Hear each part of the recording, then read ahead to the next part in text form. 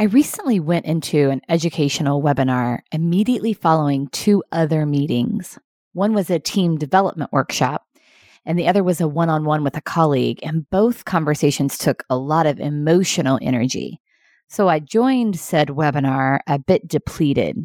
I didn't have the headspace or the heart space for what I was about to encounter. A very enthusiastic speaker kicked off the webinar with an abundance of energy. She was super excited and talked so quickly and with so much enthusiasm.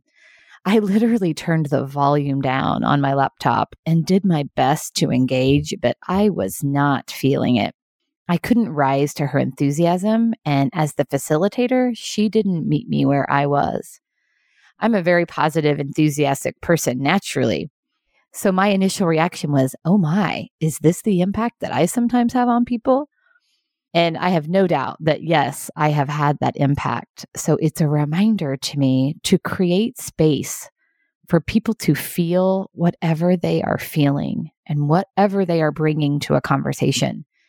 I can be both enthusiastic and measured, positive and thoughtful. And most importantly, breathe as I'm talking and sharing, leveraging the pause to come alongside the people I am connecting with. After several minutes of this overly enthusiastic speaker sharing at a mile a minute, she handed it over to another speaker, and he literally said, "Wow, thank you for that. Now everyone go ahead and take a breath because that was a lot."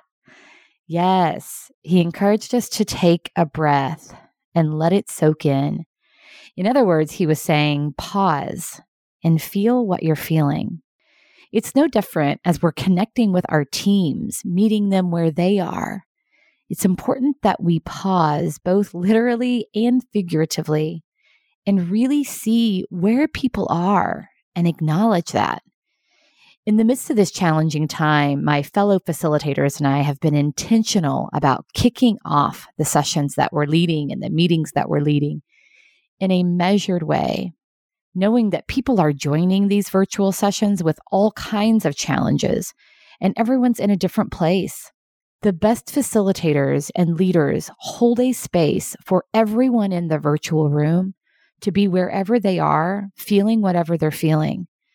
And that can look a lot of different ways. One specific thing you can do is simply acknowledge at the start of a meeting or at the start of a session that you're leading, just say, hey, this is a tough time for many. And I know that you're all showing up with your own stuff. We all have our own stuff, and wherever you are is okay. I honor and support you in that. Just saying that sets the tone and tells people how much you care. So until tomorrow, leverage the pause. Breathe and create space for others to feel whatever they are feeling. What a great way to take care of yourself and each other.